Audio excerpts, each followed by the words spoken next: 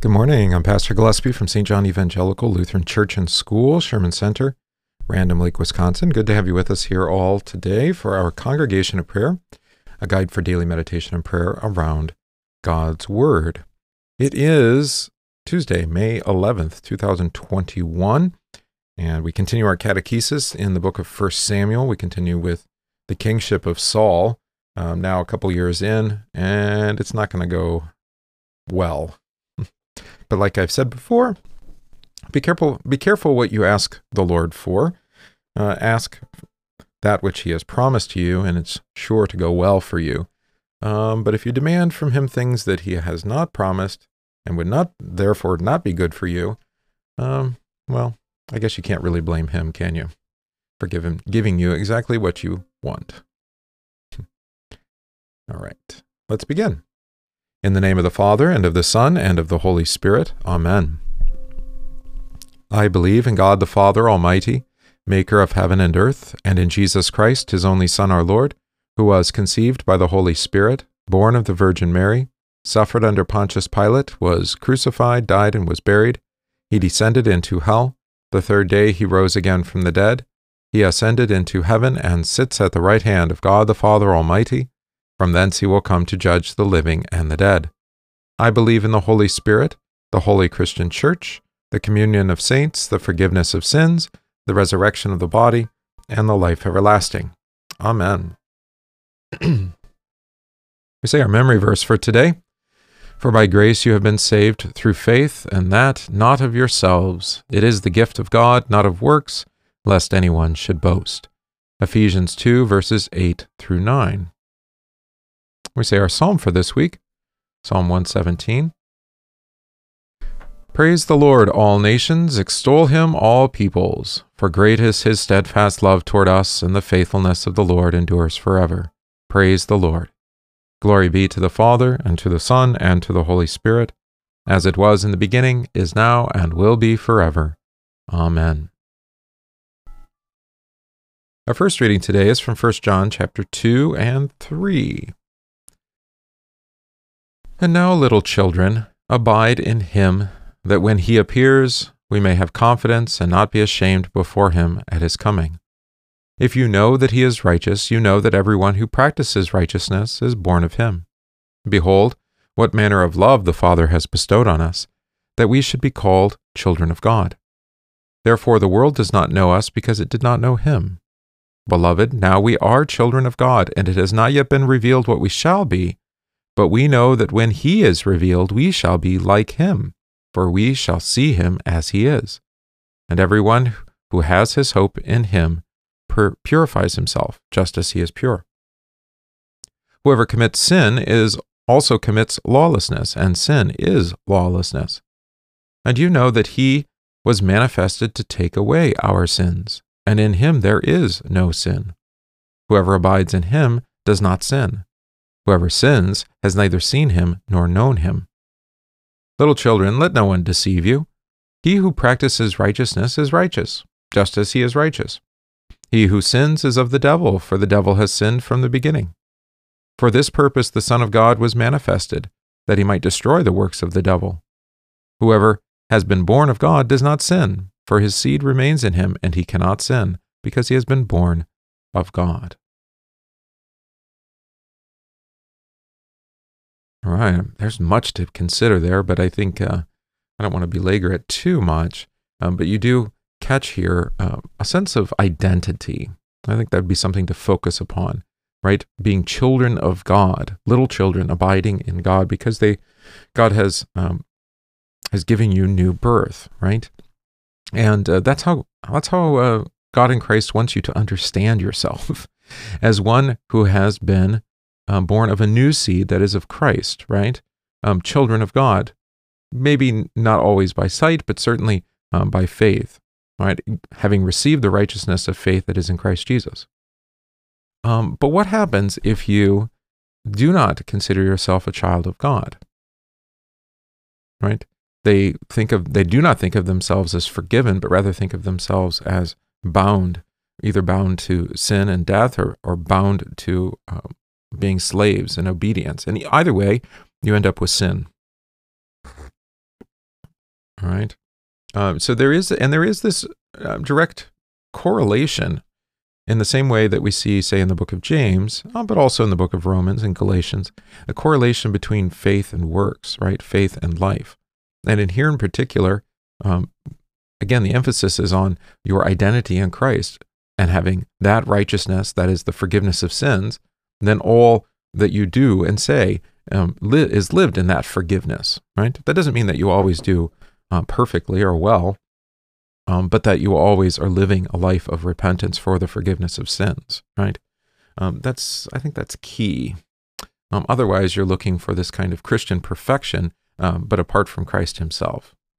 All right, so just a little meditation there. But our reading for catechesis is from 1 Samuel chapter 14 and 15.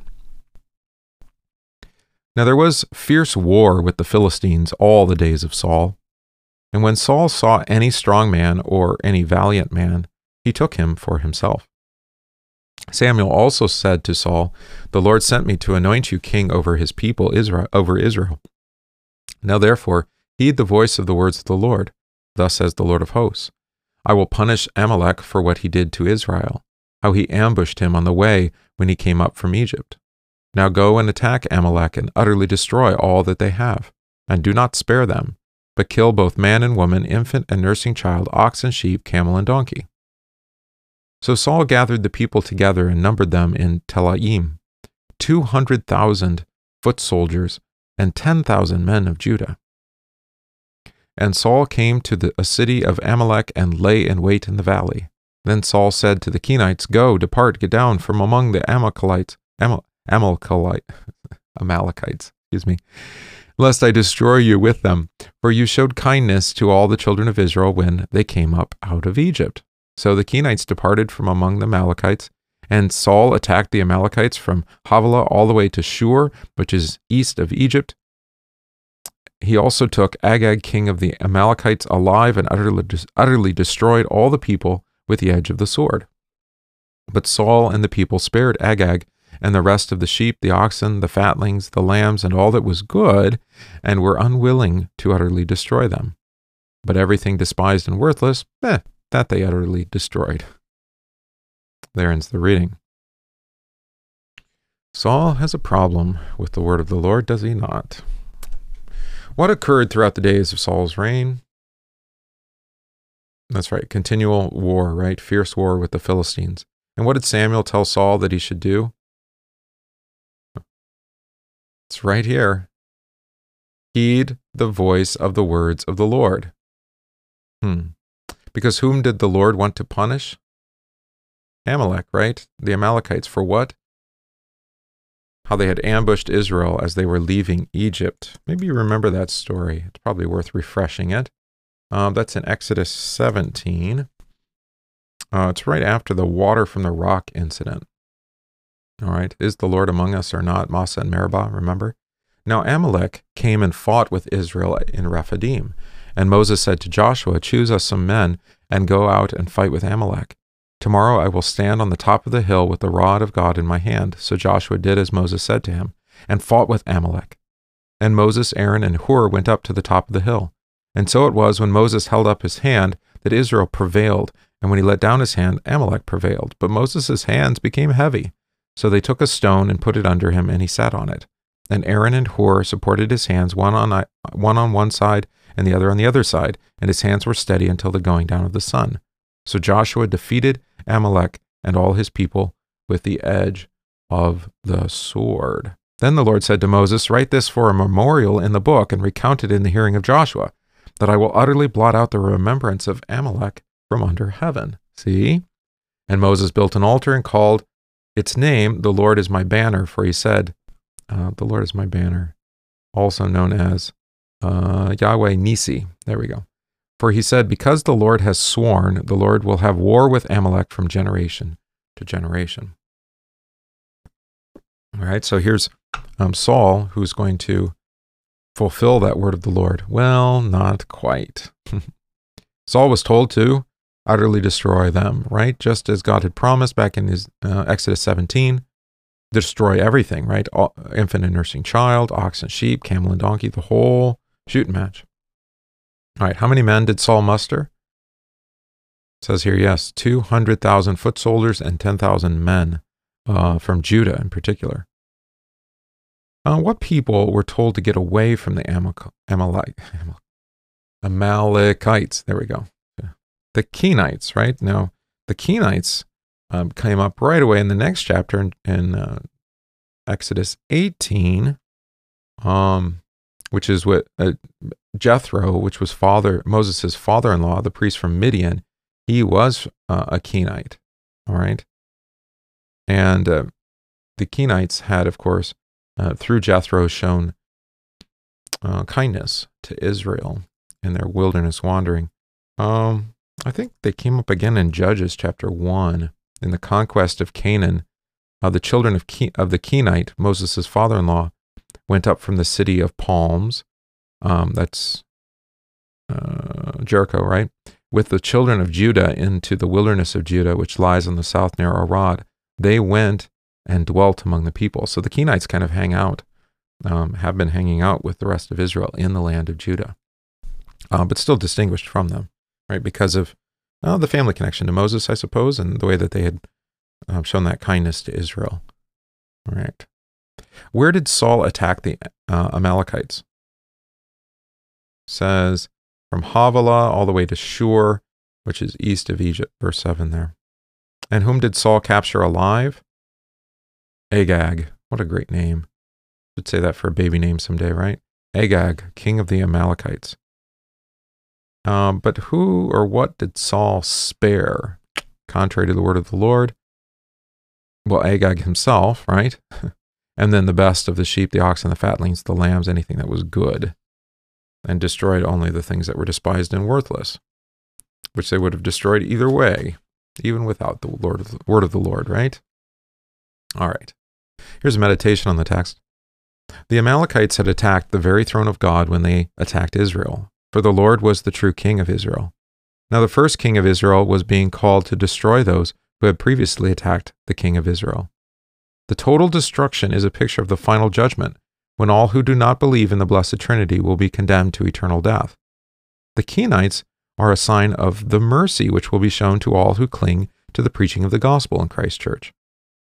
Saul's refusal to listen to the Lord's words reminds us that we too often cling to the possessions and friends of this life, who can offer no life, and would lead us into false belief, despair, and other great shame and vice, to quote the Catechism. As Saul would not hear the word of the Lord from Samuel, so he would not destroy those who did not hear the word of the Lord. All right, so that does hint on one of the, I'd say, not complicated, but controversial topics among Christians, is about the destruction of all those in Canaan, right? But it has to do with their unbelief, not simply just because God is evil or vindictive or something like that. But again, the Canaan is a picture of the promised land, and there will be no wickedness or no evil there, right? All those who have forsaken God and his word will be rejected finally on the last day. So it's a little apocalypse, if you like. All right. We confess our table of duties for this week to workers of all kinds. Slaves, obey your earthly masters with respect and fear, and with sincerity of heart, just as you would obey Christ. Obey them not only to win their favor when their eye is on you, but, like slaves of Christ, doing the will of God from your heart. Serve wholeheartedly as if you were serving the Lord, not men, because you know that the Lord will reward everyone for whatever good he does, whether he is slave or free. We pray. Heavenly Father, your Son became a slave for us to redeem us from all sin. He worked for our salvation, though we did not deserve it, and he submitted to your will with all his heart. Forgive us all dishonor and disrespect toward our earthly masters, and grant us the grace of your Son that we might serve in our life's work with faithfulness toward you, and in love and obedience for those we are called to serve. Through Jesus Christ our Lord. Amen. On this Tuesday, we pray for deliverance against temptation and evil, for the addicted and despairing, for the tortured and oppressed, for those struggling with sin. Let us pray to the Lord. Lord, have mercy. Help us, good Lord, by the mystery of your holy incarnation, by your holy nativity, by your baptism, fasting, and temptation, by your agony and bloody sweat, by your cross and passion, by your precious death and burial, and by your glorious resurrection and ascension, and finally by the coming of the Holy Spirit, the Paraclete. Let us pray to the Lord. Lord, have mercy. On this May 11th, we pray in thanksgiving with Sam and Preston, who rejoice in the gift of their baptism, with Jason and Connie, who rejoice in 30 years of marriage, with candidate Paul Marks and candidate Robert Schrader, both coming to be pastors in our circuit from the seminary. We also pray for those who are ill, receiving treatment, or recovering, especially Tristan, Marcella, Jeremy, Kelsey, Amanda, Roy, John, and Timothy, Janice, Sandy, Linda, Ken, and Blair, our homebound Bev, David, Willis, and Janice, and Mickey, and the missions and mercy work of the church, especially Lutherans for Life, and Pastor Bloss. Let us pray to the Lord. Lord, have mercy. Pray our collect for this week. O God, the giver of all that is good, by your holy inspiration, grant that we may think those things that are right, and by your merciful guiding accomplish them. Through Jesus Christ, your Son, our Lord, who lives and reigns with you and the Holy Spirit, one God, now and forever. Amen. Today is also the commemoration of Saints Cyril and Methodius, missionaries to the Slavs. Not the Slobs, but the Slavs. Cyril, AD 826 to 869, and Methodius, circa 815 to 885. These two were brothers who came from a Greek family in Thessalonica and were both ordained as priests.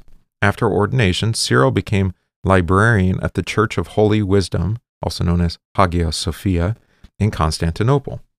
In 862, the brothers were sent by the emperor as missionaries to what is now the Czech Republic, where they taught in the native Slavic tongue. Cyril invented the alphabet known as Cyrillic. Get it? Cyrillic, which provided a written language for the liturgy and scriptures for the Slavic people. The use of the vernacular established an important principle for evangelical missions.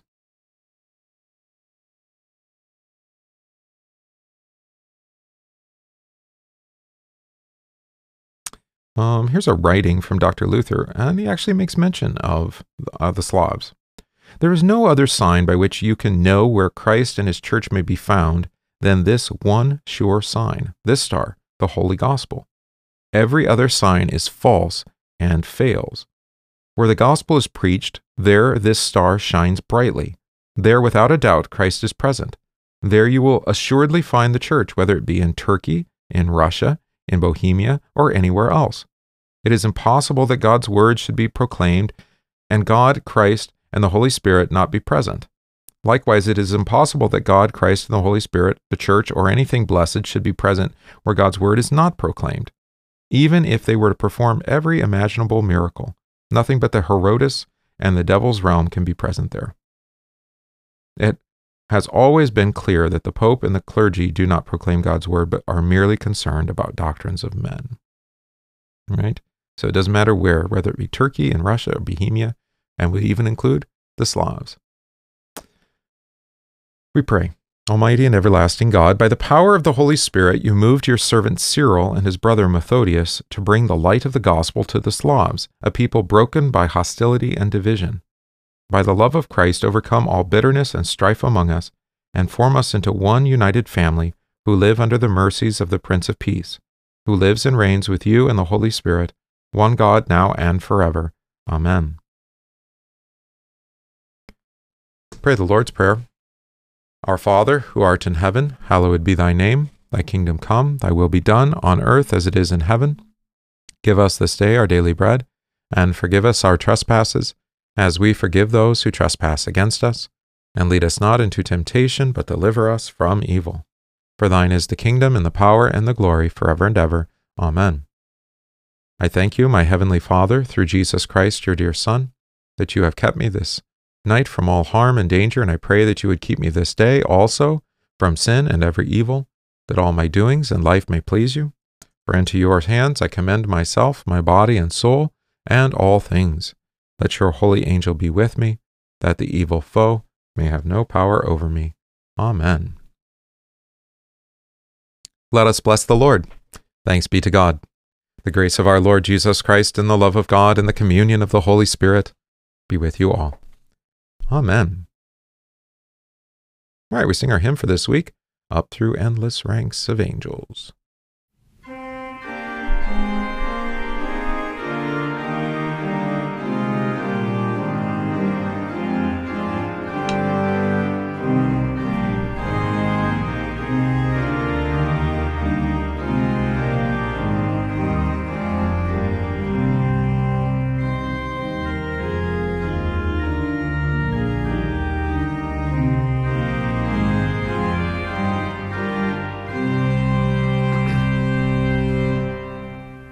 Up through endless ranks of angels, cries of triumph in his ears, to his heavenly throne ascending, having vanquished all their fears.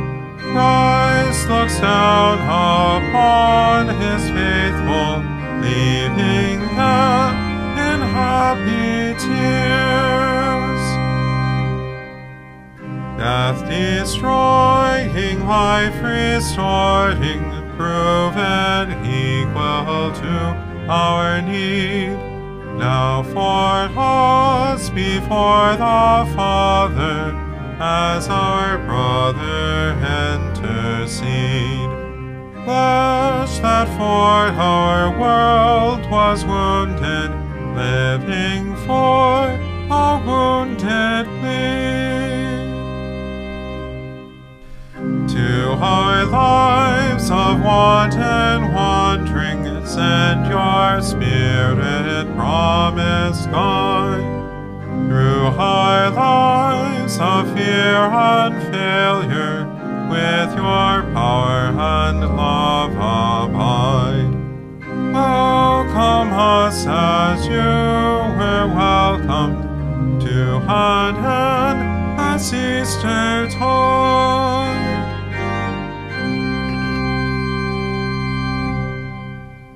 Alleluia, alleluia, oh, to breathe the Spirit's grace.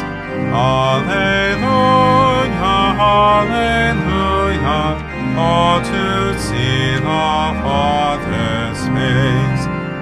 Alleluia, alleluia, oh, to feel the Son's embrace.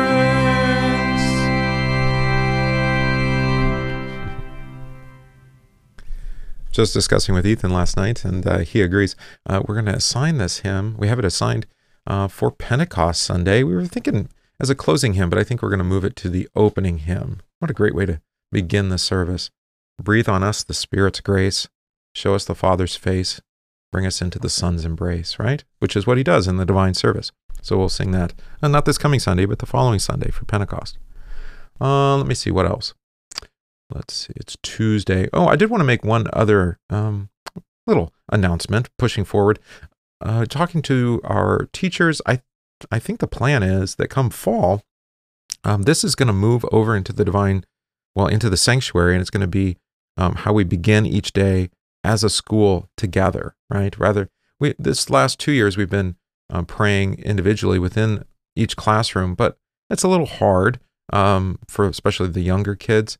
But it would be easier if they were with some of the larger kids and there was some mentoring going on throughout the service like we do for our weekly chapel. So we're going to have daily chapel next year.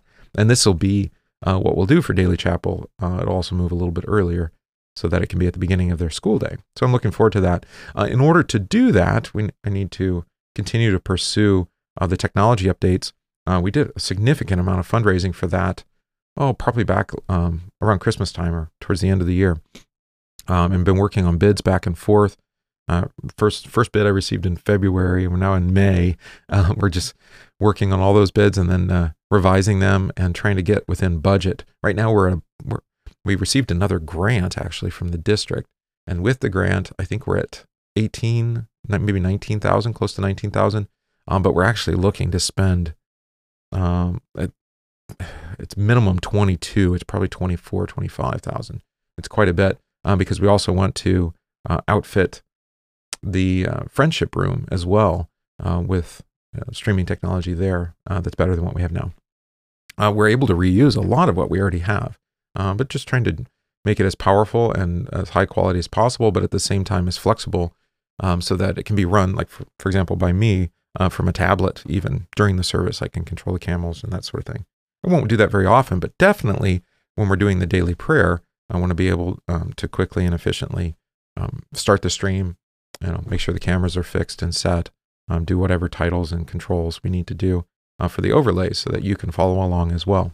So it's trying to want to make it as simple and easy to use as possible for an operator, but also for me as I'm leading, say, the children in the school in prayer.